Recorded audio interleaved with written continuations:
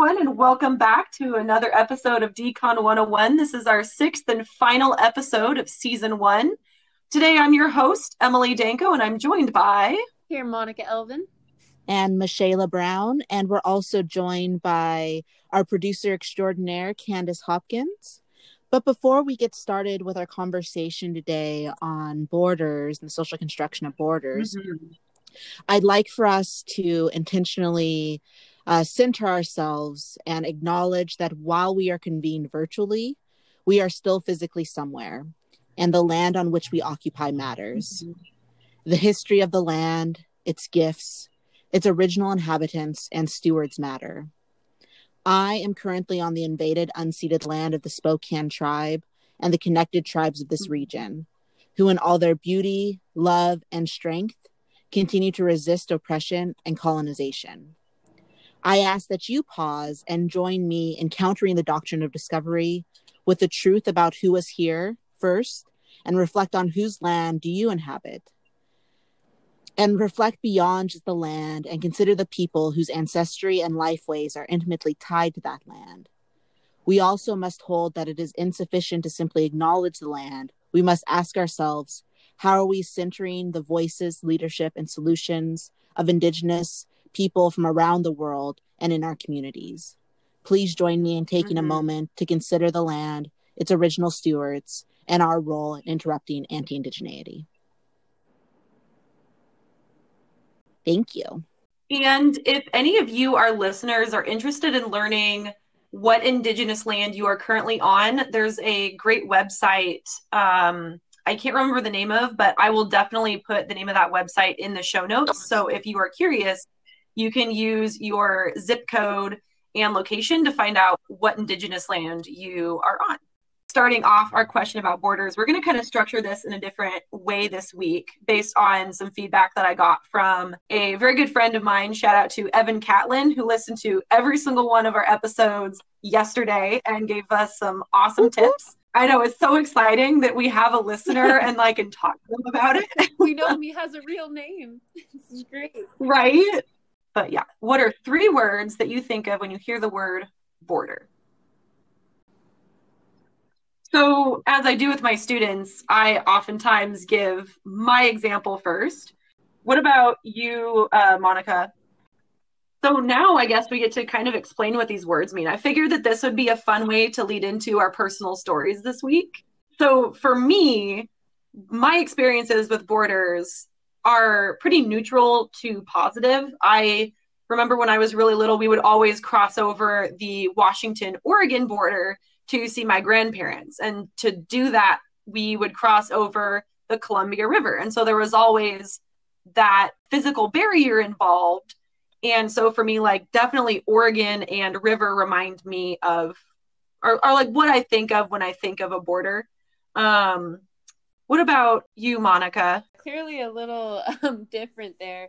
And I think this kind of, I like this reflection that we do because, you know, you realize when did you become kind of aware of these different things that we create as a society. And I think borders for me was a lot later than, say, last week when we talked about race.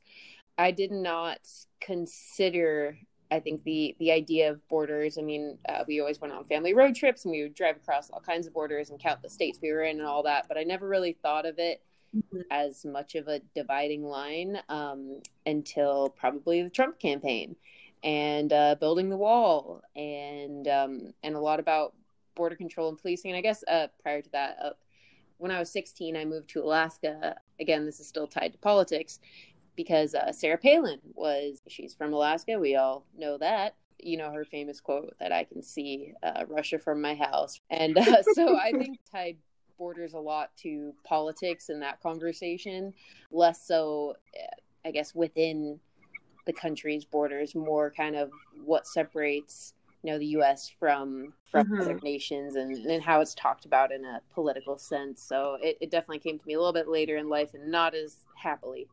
Yeah, I think for me, the words that came to mind, I think the first words, the ones around limit, when I think of borders, I think, quite honestly, like I probably think like a little metaphysically, and thinking about intellectual borders and like what appropriate to cross, and like the borders that we construct in like our thinking.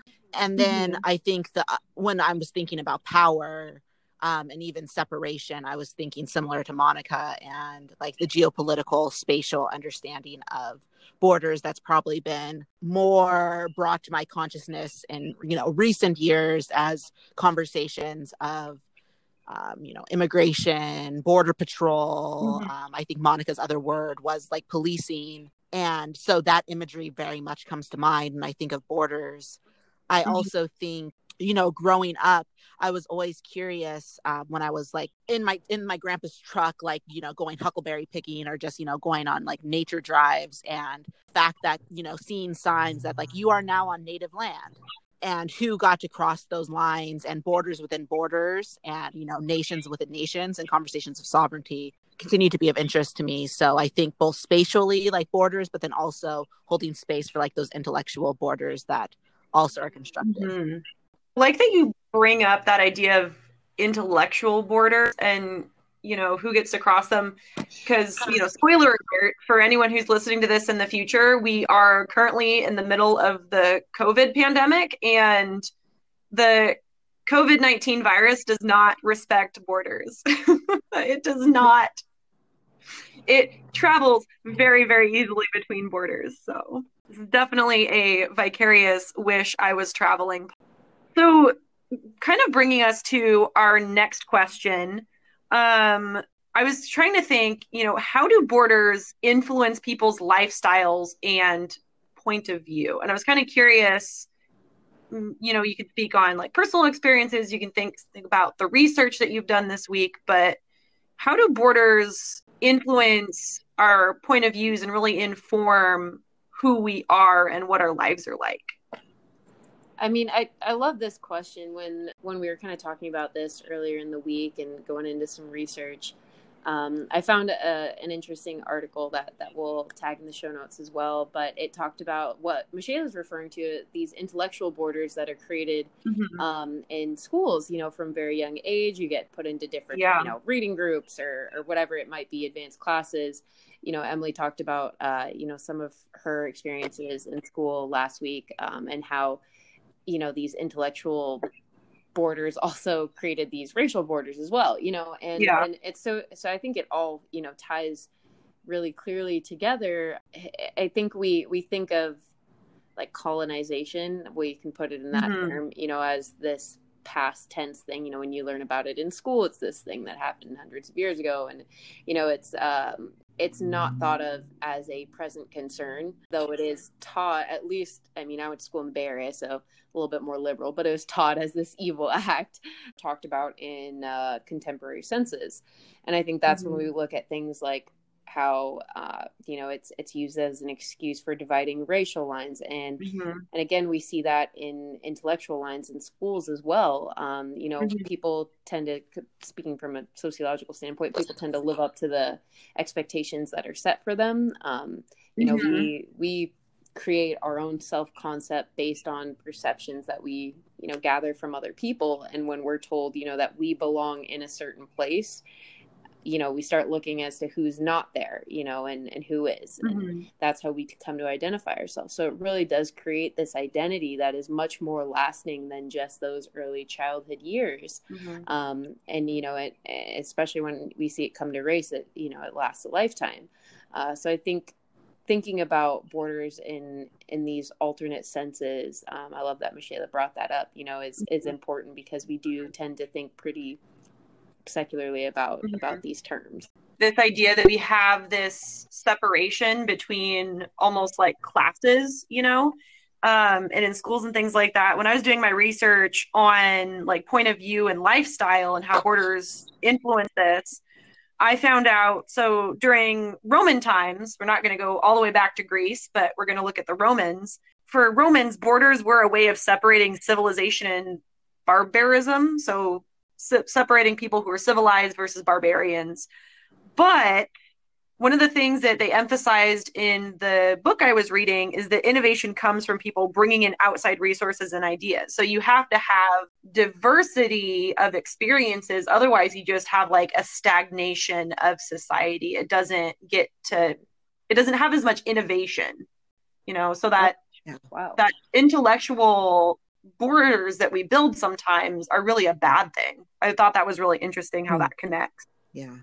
I love that way of putting it. I mean, that's just, you walk into a room and you might be more comfortable if everybody looks like you, but are you going to learn anything new? If everyone is from the same place. Actually, again, funny story about moving to Alaska at 16. I was still in high school at the time and coming from Oakland Bay Area, very, very liberal. And I remember being in government class when you have debates and the teacher says, okay, if you want to argue this side, go on this side of the room. If you want to argue the other, go on the other side of the room. And it was pretty predictable at my school, Oakland Tech. Shout out to the Bulldogs. Very, liberal sentiments. And then I went to Alaska, and my government class literally did the exact same thing. It was, you pick your side. And I was not the only person on my side of the room. There was one other person, and she was also the only African-American girl in the entire class.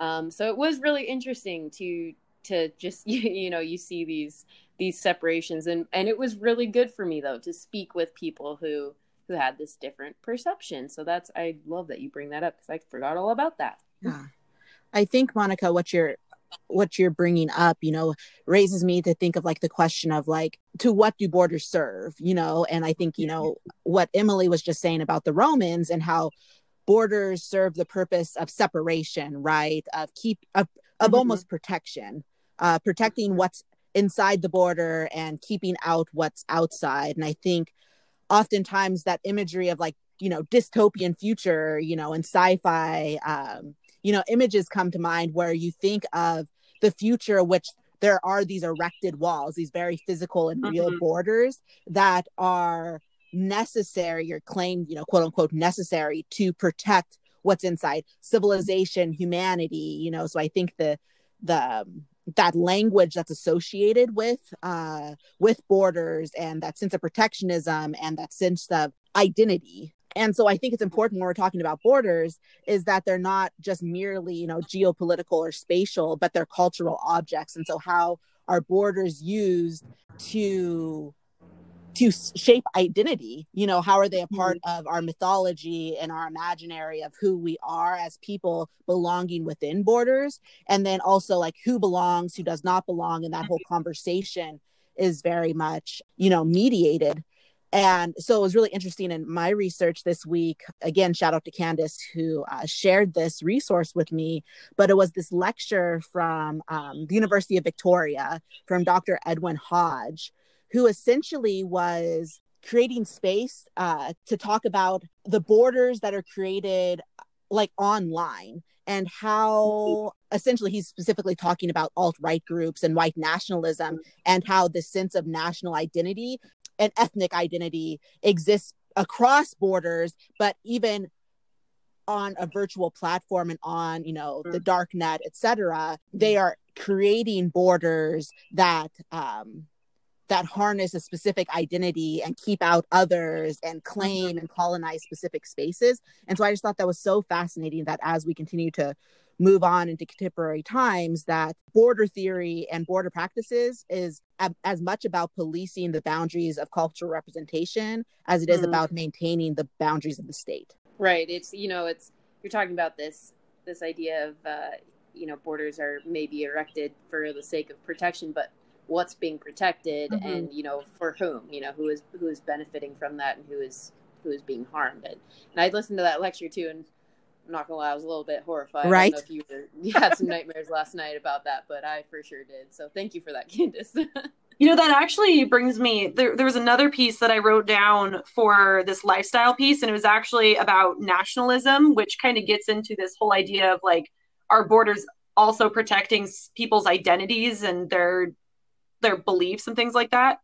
And in the book I was reading, it also talked about how borders really became more important in the American and French revolutions, because before you had a monarchy where it was the identity of the king that was important, and the identity of the king dictated the power. But with the American French revolutions, the power is in the hands of the people, and collectively they give that power. So it became a lot more necessary. So people were investing in the government, and so therefore it was necessary to like keep people in the country so you could kind of maintain that base of power that the people have. So I thought that was really interesting. Kind of brings me to the next question as well, is like, what are the stories that maps and globes tell? I actually want to answer this question really quick because I found some really hilarious, not that borders and keeping people excluded is hilarious, but I did find some really funny instances, specifically focusing on like the Canadian-US border to keep things light this week a little bit. So in case anyone didn't already guess, so we all live in Washington State. So Washington State is really interesting. It has 4 borders. It has the Pacific Ocean, which is like a natural border. So you know, some countries have natural borders in the form of mountains or rivers or oceans, things like that. It also has the 49th parallel, which is the Canadian border. It has the Columbia River and the 46th parallel, which is Oregon. And then, of course, the 117th east longitudinal border with Idaho. My favorite story about the Washington border was a dispute over the island of San Juan. And there was an American farmer who shot a pig in his garden eating his plants. And this pig was owned by a Canadian fur trapping company, and it almost started a war. There was another one, my favorite name of a war of all time, the Pork and Beans War. So the Pork and Beans War was named for what lumberjacks eat. And it was a dispute over, people were arguing over where the like Maine Canada border was at the time. This was in like 1840s. So I think 1842 was when the treaty like ended this war. No fatalities, so that's the good news. But one battle ended when the men on both sides were cornered by a black bear. That's the key to ending wars. Right? And 50,000 soldiers were at the Canadian border. Like 50,000 American soldiers were put at the Canadian border to defend against the lumberjacks. It was just so weird. Whoever said history wasn't exciting? Oh my gosh. So yeah, so what are some stories that maps and globes tell, thinking about like maybe history, politics, economics, and things like that? Well, so I don't know if this is specifically answering your question, Emily, but to be completely honest, when I saw this question, when you posed this question earlier in the week, immediately when I saw the question about the map and stories that come to mind was a poem it's only a few years old, and it's by Nikki Finney. And you know, just because we talked about nipples in previous podcasts, and I guess we'll just go there for this one. It's a poem, and it's titled "The Clitoris." Ooh. And what's interesting about this poem is it's talking about essentially how the size of the clitoris is never fully described.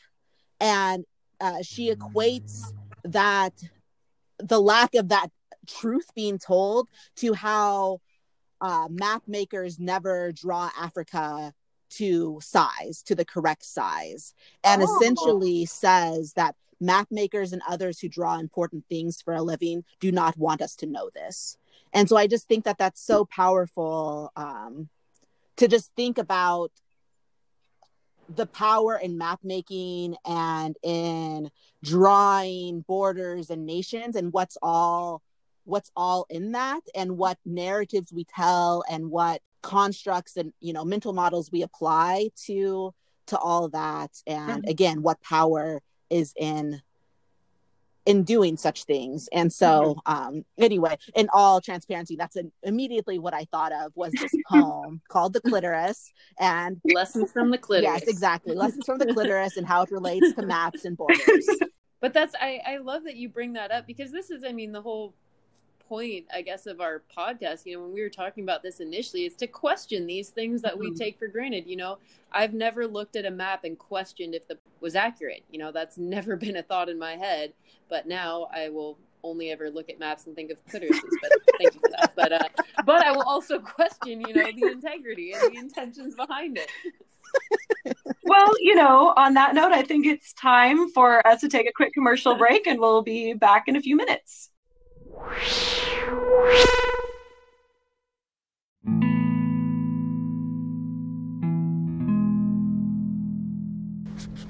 At Spokane Treatment and Recovery Services, we are dedicated to our community. That's why we have a sobering unit that runs 24/7 and is the first step into our detox unit. We are fully staffed around the clock in order to make sure that we can answer any questions over the phone while we serve our clientele. For more information or to call anytime, day or night, you can dial 509-570-7255.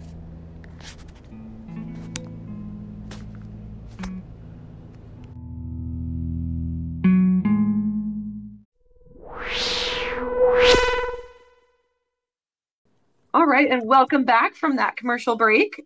So moving on from talking about how maps are like genitalia, we're going to move into our next question, which is what keeps borders in place? Like, is there a social pressure? Is there historical pressure? Like, really, what lets people, keep these things where they are?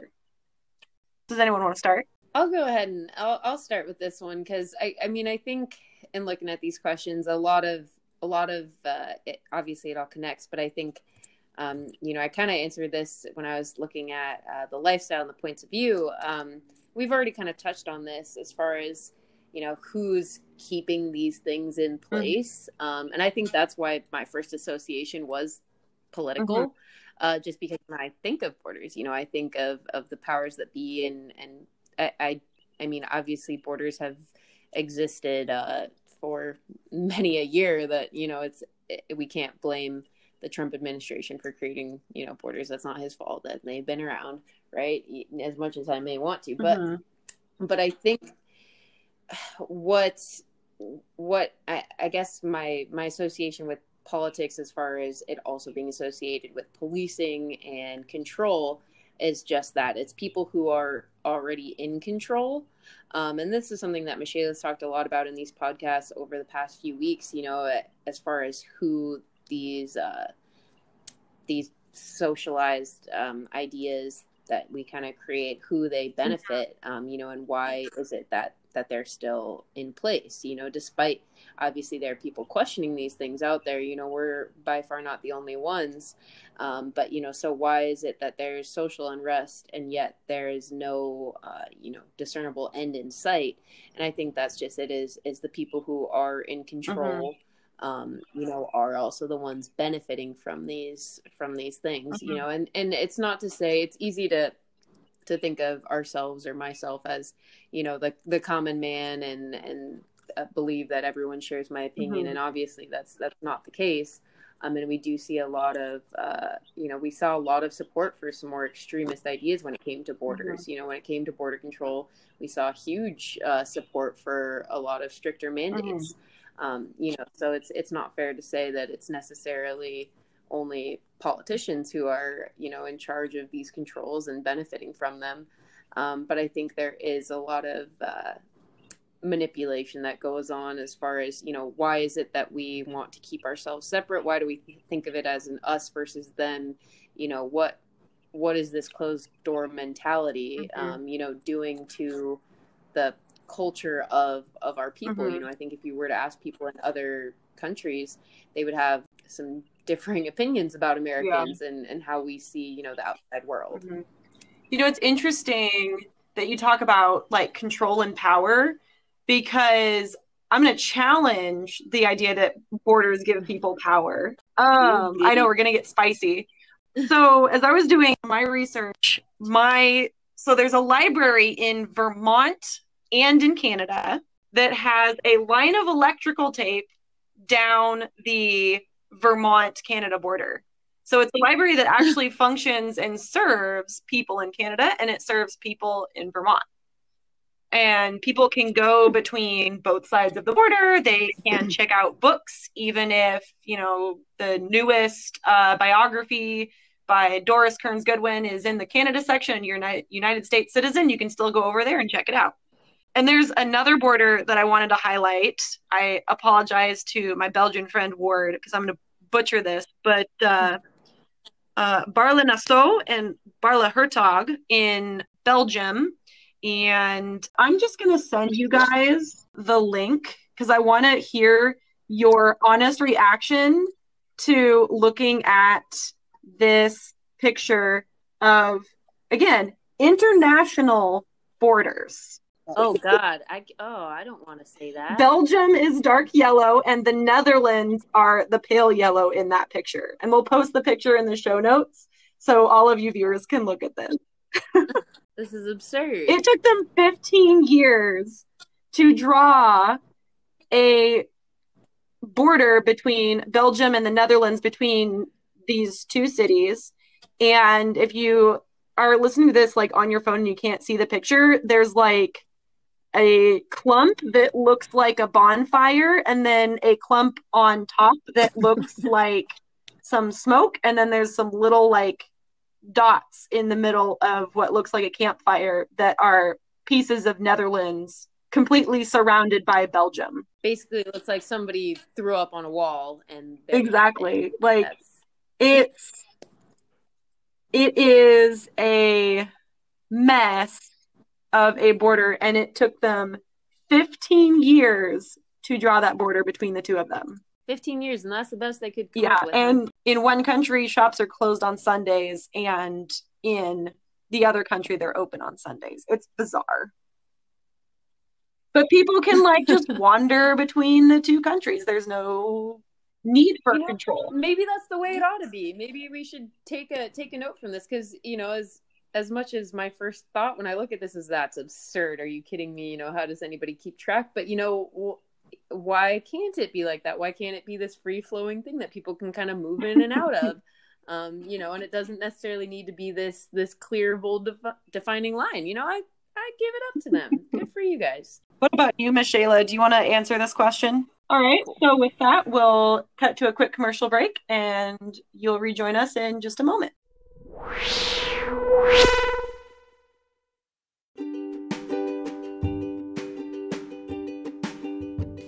Have you ever been curious about what makes a good leader?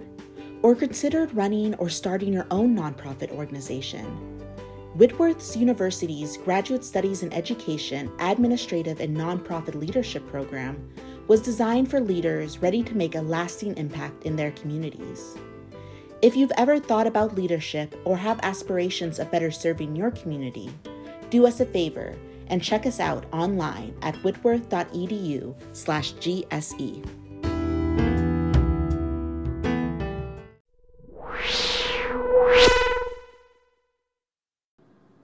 Well, welcome back after that quick commercial break. So we have just one last question. What happens when people cross a border, whether that's a physical border or an intellectual border, things like that? And can some people cross more easily than others? I actually have kind of a funny story that I thought of when you asked this initially.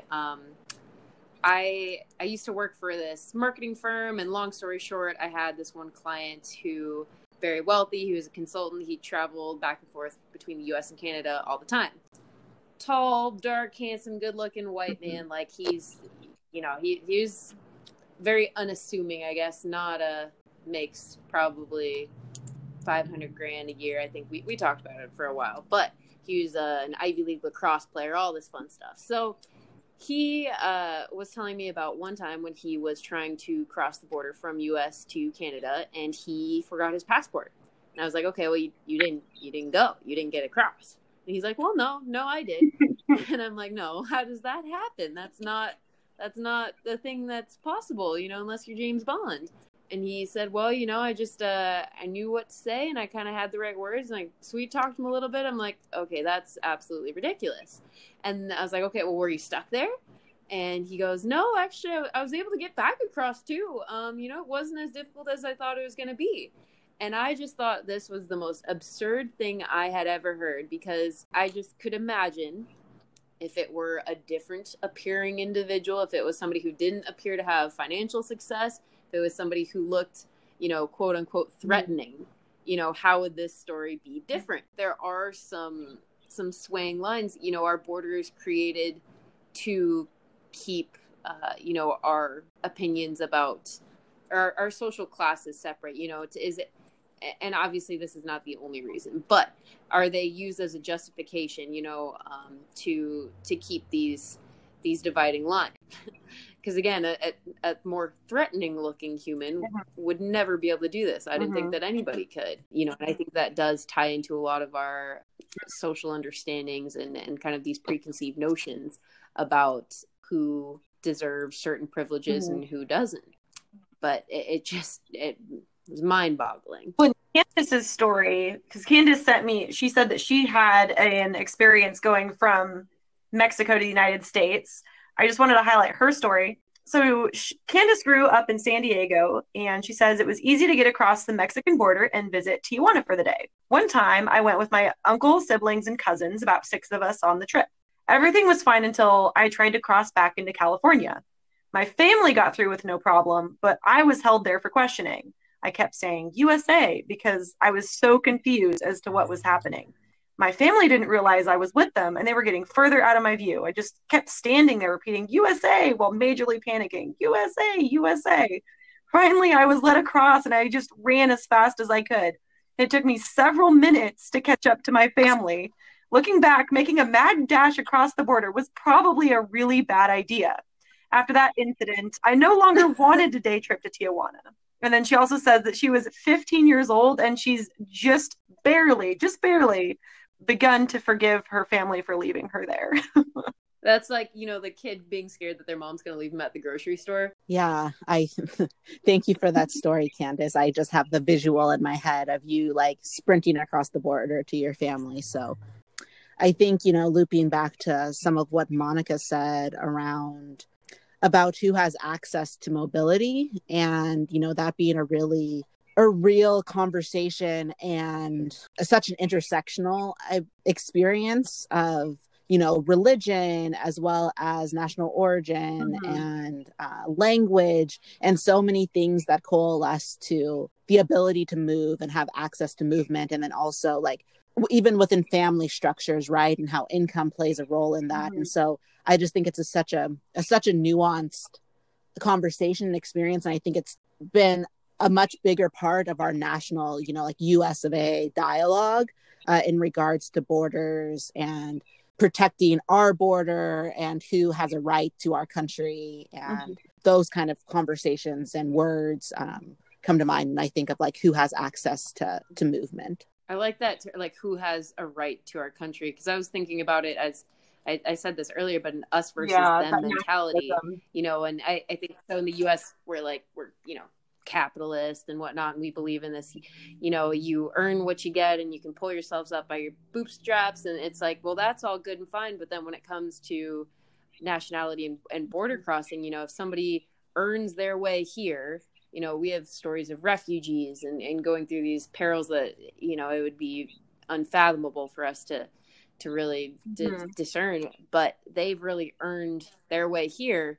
And yet we say, you don't have a right to be here, when the only right, given to American born citizens is that they were born here, so we kind of throw this ideology of earning your place in the world out the window when it comes to borders. And that's just kind of baffling to me, because it is such an inherent part of our American culture. Yeah. Candace is saying it's like there's a birth lottery, and we're kind of seeing the inverse of that now with the need for like COVID testing and things like that. We're like right now. So before in 2019, the United States, we could travel to 184 countries without a visa. And we were, I think, like 3rd or maybe 4th on the list of like the most powerful passports in the world.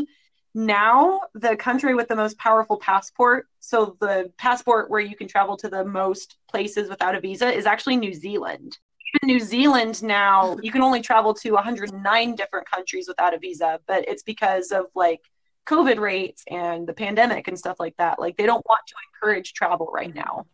Wow, that is interesting how much, I mean, obviously we know, you know, we can see in our day to day how much, you know, it influences our daily lives, but to think, you know, long term and in this kind of 3,000 foot view, like, wow, how much it really affects these things that were just inherently understood, you know, like, you know, U.S. powerful crossing, you know, we have rights and access to nearly everything. And now all of a sudden that's, I mean, even Canada.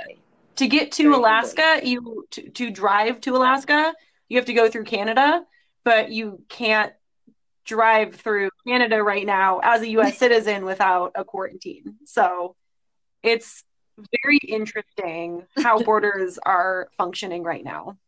Well, we are almost done. Does anyone have any last thoughts that they'd like to share or any last questions that they'd like to ask? I think one of the things I just want to like bring us back to, and this might be related to like the final question around like who can cross borders. And I think just as we brought up in the last podcast around race and beauty and all the other ones is related to like these social constructs have real, you know, real visceral and somatic experiences like on the body, right? Like these aren't just ideas, but these ideas have impact like on our individual and collective bodies. And so I just wanted to remind us again that as we're talking about these social constructs, also holding space for how the implications of them, as well as the opportunity to reimagine or to think about them in more like liberating structures kind of way. And, you know, thinking beyond borders simply as, you know, we understand them and how can we reimagine them. Yeah, especially because this is a serious topic. I mean, we've had a lot of fun with this episode. We've had a lot of fun stories, but, you know, at its heart, there are people whose families are separated because of borders and they're unable to visit families because of borders. There are families who, especially in places like North Korea, have not seen their families for decades because of the barrier that these borders present. So there is definitely, as you said, a real impact on people. Thank you all for joining us on this last episode of season 1 of Decon 101. We hope you enjoyed our conversation and hope to see you soon.